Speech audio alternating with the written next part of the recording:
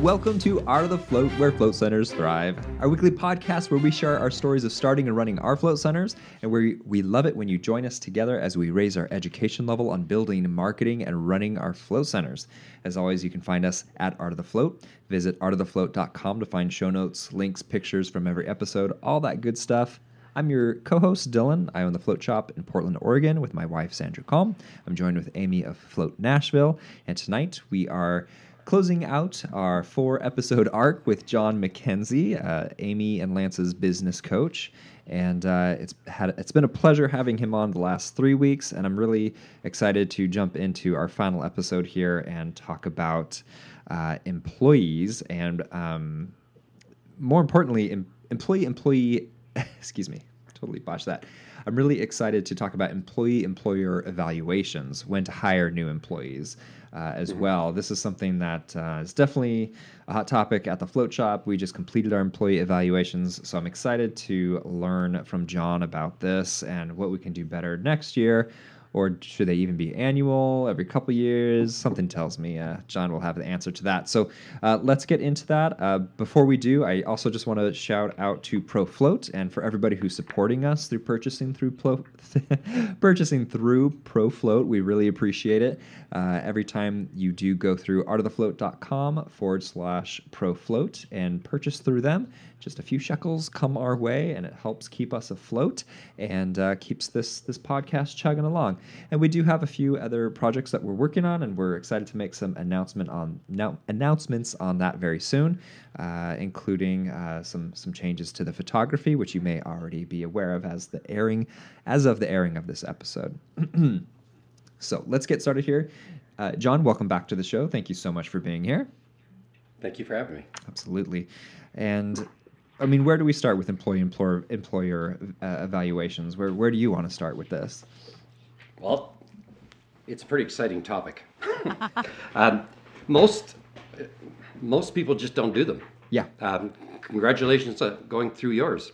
Well, as a small business, I mean, you're spinning so many plates. It's so easy to let that fall by the wayside. We certainly have in the past. Well, small businesses don't do it, but neither do big business. Huh. And if they do it, it's usually fraught with conflict because it's money involved, and they can be 30 pages long. It's just craziness. So what I like to do on performance reviews is link some of the things on your job description and link some of the things on your culture statement. So I've come up with some forms, but I'll go through what's involved in some of this. First, show your employees a blank first, so they know how they're being appraised. So they know it's not if they see it filled out in front of them for the first time, that it's not going to go well. Mm-hmm. But if they know ahead of time, like 6 months ahead, this is what your review looks like. Right. Here's how it's structured. They're a lot more comfortable with that. A lot more comfortable. Makes sense. So, and so the basic information should be on there, who the employee is, period covered, and the frequency of it, and the manager's name. And the manager should give it, if you've got a manager in between your employees and yourself, they should give, the direct manager should give the review, and you should review the manager. Okay, cool. Simply because the more you're removed from that employee, the less they think you know about what they actually do. Can you elaborate on that? Sure. It's hard for an owner to look at what an employee actually does because things change and you can't keep up with every job. And so what they do is make adjustments. Now, if you've done the job description properly, the results are what matters. So maybe some of the tasks have changed. Some of the things have changed. Maybe they've combined some jobs. Who knows? But really, it's the manager they report to daily that knows the most about what they actually do. Yep. And then have a key to the rating scale. In other words, what do you mean by your rating scale? So the one I do is exceptional performance. If you classify them as exceptional on a topic, it's unique and exceptional accomplishments. That's the highest you can get. Some people I know just give all 5s. It's easy. Everybody's happy. Right. However, when you want to fire them, not so good. Right. Above average performance. Clearly and consistently above what is required. Average performance consistently meets the requirements of the job in all aspects. That's what you're probably going to give the most of. Below average, sometimes acceptable but not consistent. Unsatisfactory, does not meet the minimum requirements of the job in this area. So that's what you mean. Now you can have a different scale, but please explain it to the staff member so they understand it. And if you got more than one person giving reviews, then in fact, try to bring them together so each one understands it. The weirder the scale is, like 1 to 10, somebody will give all 8s, another person will give all 6s, and they'll mean the same thing. Cool. That makes sense. Yeah. Okay. So after that, here's some of the optional parts that some people use, but I don't mostly. But the section where employees' summary of their past appraisal, how they think they did. List what you consider your primary job duties. Describe your contributions, successes, and goal achievements or improvements, and things like that. So they get input into it. Why is it important for an employee to evaluate themselves? You get an idea of the job they think they're doing, and that's important because they may think they're doing a great job. The first one's going to be difficult because the goals and your job description are easy, but when they fill out what have you actually achieved, what successes you've had, and what improvements you've made in your job since the last appraisal. Those are hard questions to answer, and it's interesting to see how they answer it. So sometimes I'll leave that in, depends on the business. And some owners, I mean, this is just a blank, basically. They can edit it any way they want. The other is the manager's summary of past appraisal period. I almost never do this myself, and it's the same thing. It's the same questions you ask from a manager's point of view, and that's where the conflict comes in, so I rarely ever use that. But some people do, and so it's there as optional. But when I get really into it, I get things like employee performance factors. This section describes the employee performance on specific factors. And this is where we get in, like job knowledge. Okay? How's their job knowledge? And it's, you explain what you mean by job knowledge, understands job duties and responsibilities, has necessary job skills and knowledge, understands and operates equipment, understands and promotes department mission and values, keeps current with new development. How do you rate them? On the scale that we said.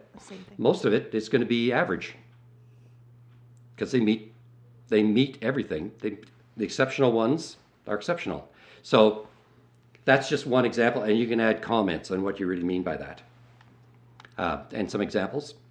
So I have these like job knowledge, dependability, like meets commitments, works independently, accepts accountability, adapts well to change, stays focused under pressure, meets time and attendance requirements. Quality of work, attentive to detail and accuracy, makes ethical decisions. Again, a reference back to values or culture. Recognizes that making continuous improvements is a key to meeting customer needs, owns and acts on quality problems, problem solving and initiative. This is really important because I find that for graduates nowadays have not been taught problem solving skills. And that's why they go and they say, what do you think about this? And are always asking for input because they really don't understand. They don't have the methodology to solve problems. And that's a taught thing. That's a skill. You can actually teach it. So, interesting. Hey, John. Yeah, and some of the, I'm so sorry to interrupt, but do you have any recommendations for learning how to teach those skills? Because it is an issue, not a huge one with us, but something that I would love to be able to do better. Do you have a book or a recommendation for that? I'm sorry to put you on the spot.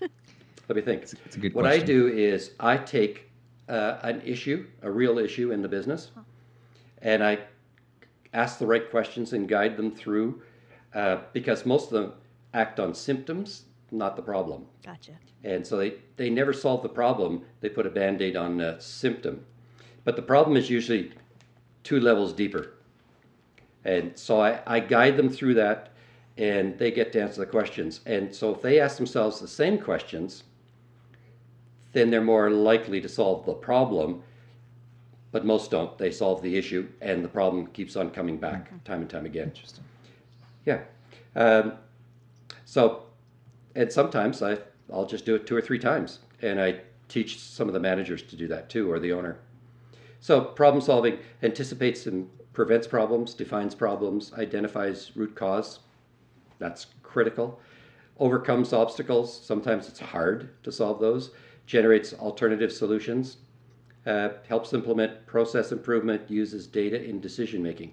So that's problem solving and initiative. But you see, the way I structure it is I explain what I mean by those titles and what's involved in them, so they absolutely understand what I'm talking about. Communication is a value or a culture, part of your culture or value. So that can be in there. It's really key to put some of that stuff in there. Are they really living it? By communication, listens effectively, is approachable, willing, sharing information, seeks to clarify and confirm the accuracy of their understanding of unfamiliar or vague terms, makes oral and written communications clear and easy to understand. How many people don't do that? Maintains confidentiality, those kinds of things. Now, a little bit different on your culture statement, but this is more of the implementation of it in a business sense, where the culture statement and values is more ethics based.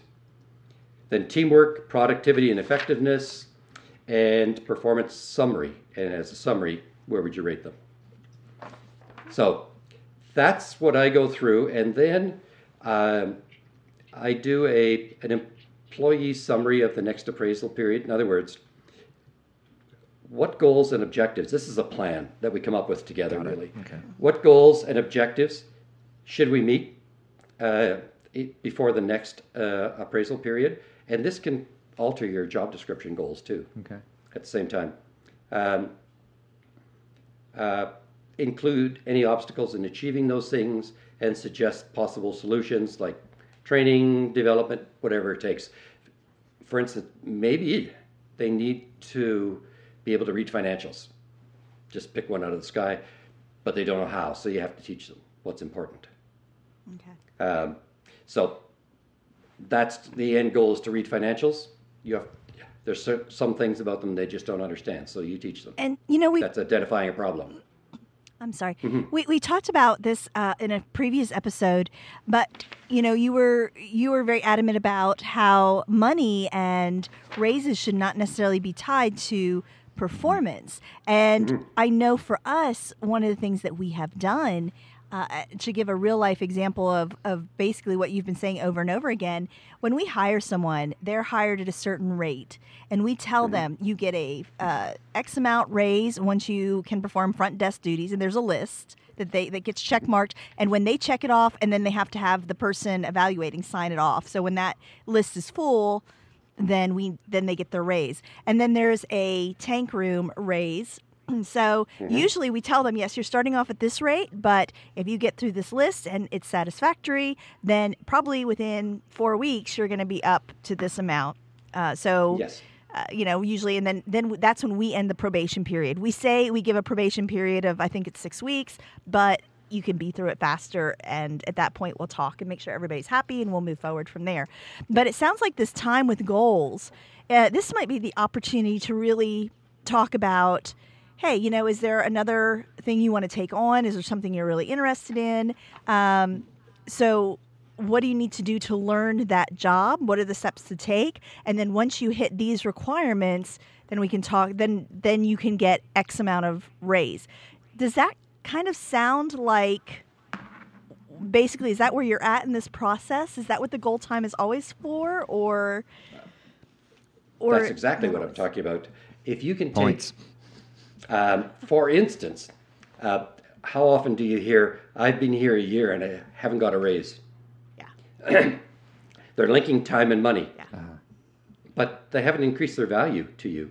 So if you can link money to accomplishments or levels of knowledge or abilities, they choose whether or not they want to go to that next level. And they can't really complain about money unless you're unwilling to train them. That's all. Right. And like this. Oh, go ahead, Amy.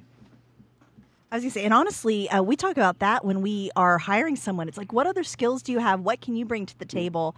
And so some examples that we've given some raises for is we have some people who have taken over a lot of social media responsibilities. So there was amount of money tied to that. And we just had somebody take over being on call and fixing things in the float room and the tank room. Mark has trained them.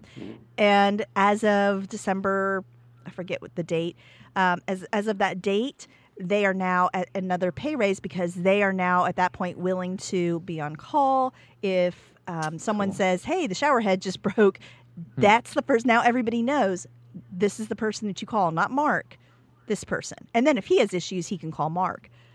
But those are just a few examples of what we've done. And we've actually hired people based on, yes, this is something I'm interested in. It's like, oh, they look like they're interested in taking over that project. That's something down the road that we can push them towards. Absolutely. I can talk about team goals. That brings the team together. But the reality is, link money to accomplishments or abilities, and it takes time out of it. And they're just being lazy. If I've been here a year and I deserve a raise, or you promised me a raise, but they haven't increased their value. I had employees say, I need more money. Yeah. And I couldn't believe that because that was that was trying to get at my heart on like a personal level as opposed to what are you doing to earn that money? With that being said, I didn't have a clear, this is when you get a pay raise or these are the goals that you need to hit like you're describing, John. So it certainly is on me. If you do that, it'll be a lot clearer to the person. And the people working for you will increase their value to your business and drive your business. So that's performance reviews. You can Google all kinds of them, but you really should include some of the values to make sure they're living those values and the goals that they had, like productivity and things like that, and how they're doing. They're generic. They don't have to mention the actual numbers, but they're generic. And it lists what you actually mean by that. So how are they doing against their particular goals and accomplishments? Okay? So that's basically performance appraisals. I like to do one probably in the probation period, just before it's up, and maybe 6 months, and then annually after that, and you can stagger them so they're not done all at once. So you might have one every quarter if you've got 3 people working for you, or 5 people, just throughout the year, stagger them. Interesting. Okay. Nice. That takes some of the stress off for sure. Right. Yeah. Yeah. Who looks forward to a week of performance reviews? Tell me about it. and then they get compare and complain about it. So no, just do them individually throughout the year. Cool. Nobody will come around and say, "Well, how'd you do? How'd you do?" Interesting. Right. It doesn't have the same gossipy effect. Yeah. Interesting. So, are there any questions about that, or does that make sense? That makes a lot of sense, and I want to add something else real quick. One of the things that John has done for us, as our coach, he has actually done. He has gone to our employees and helped them do a review of Mark and I. So, we're talking about reviewing employees, but how about the opposite way? Talk about employees.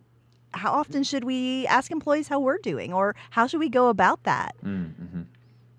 That's always interesting. I call it the employee interviews, and it's not a 360 evaluation. That's a more formal thing. But what I do, I either go and talk to them directly and interview them, or I send the questionnaire out to them, and they send it back to me. They get a self-addressed envelope. or some way that I can't tell who it was. Sometimes they volunteer and put their name on it, but anyways, it has to be anonymous, or the option of being anonymous. 3 questions I asked them. I said, I want the job. Generally, they do. If that takes away their anonymity, then I scratch that.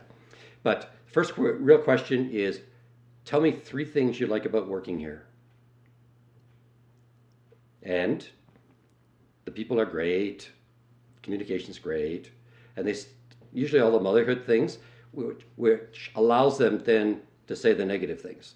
Nice. It gives them carte blanche to do that. So the next question is 3 things you don't like about working here. Now, and sometimes those are tough to listen to. John, do you? I never. Do we also give this to them ahead of time as well, or do we want to ask them these questions on the spot? If I'm interviewing in person, they're going to know. They have to set up interview times with me. Mm-hmm. But they're all afraid until the first one comes out of the room. And I always tell them, go out of the room and look like you've just been beat up. I like and that. Mess your hair up and everything else. Yeah, sweating. And as a joke, yeah. Maybe a tear if you can work it up. Get some of the Epsom salts in your eye. But I mean, do they ask... Do they know what those questions are? So they know let me think about 3 things. Or because what I found with my interviews was, like, they go, off the top of my head, I can't think of anything. Or maybe here's one thing. But I'm curious if it would be beneficial for them to have a week or a month to think about it and go, oh, yeah, that's right. I wouldn't have thought about it in the moment of the interview, but in the moment of it happening, this is the thing, and I'm going to add that to the list. Actually, I get the honesty in the spur of the moment. Okay.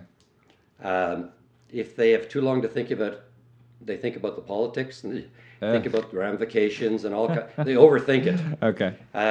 The ideal is, I did one recently. They had 60 employees, and I sent out surveys, and I think 43, 44 of them came back. And that's amazing. Okay. And it really identified some areas, because the next question I ask is 3 things you don't like. And then the third question I ask is, if you were the CEO or the owner, what one thing would you change? Amazing answers on that. Huh. Dang. Mm-hmm. Can't wait till next year. So you can do those surveys anytime. And any other comments. But those are the 3 questions. And keep them simple, and you'll be amazed at some of the answers you're going to get. The first 3 are always about communication, great people, blah, blah, blah. And then you get into the meat of it, right? Especially the one thing you change. That's the most important thing to them. And I'll be honest, I think the best thing for us, and the thing that made it really easy, because we are a small office, we don't have a lot of employees, to make them feel safer, having John as the intermediary. He received the information, he gave it to us. We didn't know who was saying what, because, John covered it up and basically gave us the information, the basic information. And I think, John, you're available to hire to do that sort of thing, correct? For sure. To work on that. So I basically summarize. Yeah. I don't show the individual answers. It is it's hard, but it was probably one of the most valuable things we did. So if you're interested in that, I highly, highly recommend contacting John and seeing what you can do, because it changes everything, and it might even change the way that you serve your clients and the way make your business even better. Thank you, Amy. I'm probably going to try and make it down to Nashville in March. That dinner for sure. That's right. That's right. You can pay me that. There you go. It's true though. Anyways, those questions, amazed at the answers. We got 40 some odd replies, and we got some pretty interesting things. And it can be a reflection on management, or let them know where the problems are. Sometimes it can be hard. I try and summarize it. So what I try and do is identify trends. So the good things they like about working there, let's reinforce that stuff. And the things that they don't, the trends, you try and take care of the individual bitching going on between and that's not male or female, that's to anybody, that's really unique. And look at the trends, and you really want to fix those trends, the negative things. And the one thing, sometimes we overlook that, and it's really simple. And we had 3 things come out of that survey, that one thing to change, and it was major. It created, it affected revenue, and it affected employee retention in a large way. Amazing. Fascinating. Yep. Fascinating. So those 3 questions really help, and that's can be part of the review also. Now they've got a voice, you see. So as long as they see things actually being done, the frustrating thing in some companies is they got suggestion boxes or a virtual suggestion box, and they don't see the end, it disappears. So if you're going to interview them, show them the summaries, not what they said, but the summaries and what you're going to do about it. And wow, that really works. That's amazing. Crazy. Excellent. And John, is there anything else that you want to add to this before we wrap up today's episode? I think that's enough to chew on. Yeah, I agree. For a while. I agree. I'm surprised how much we're actually getting through these episodes here. Thank you so much, John, for being so on point.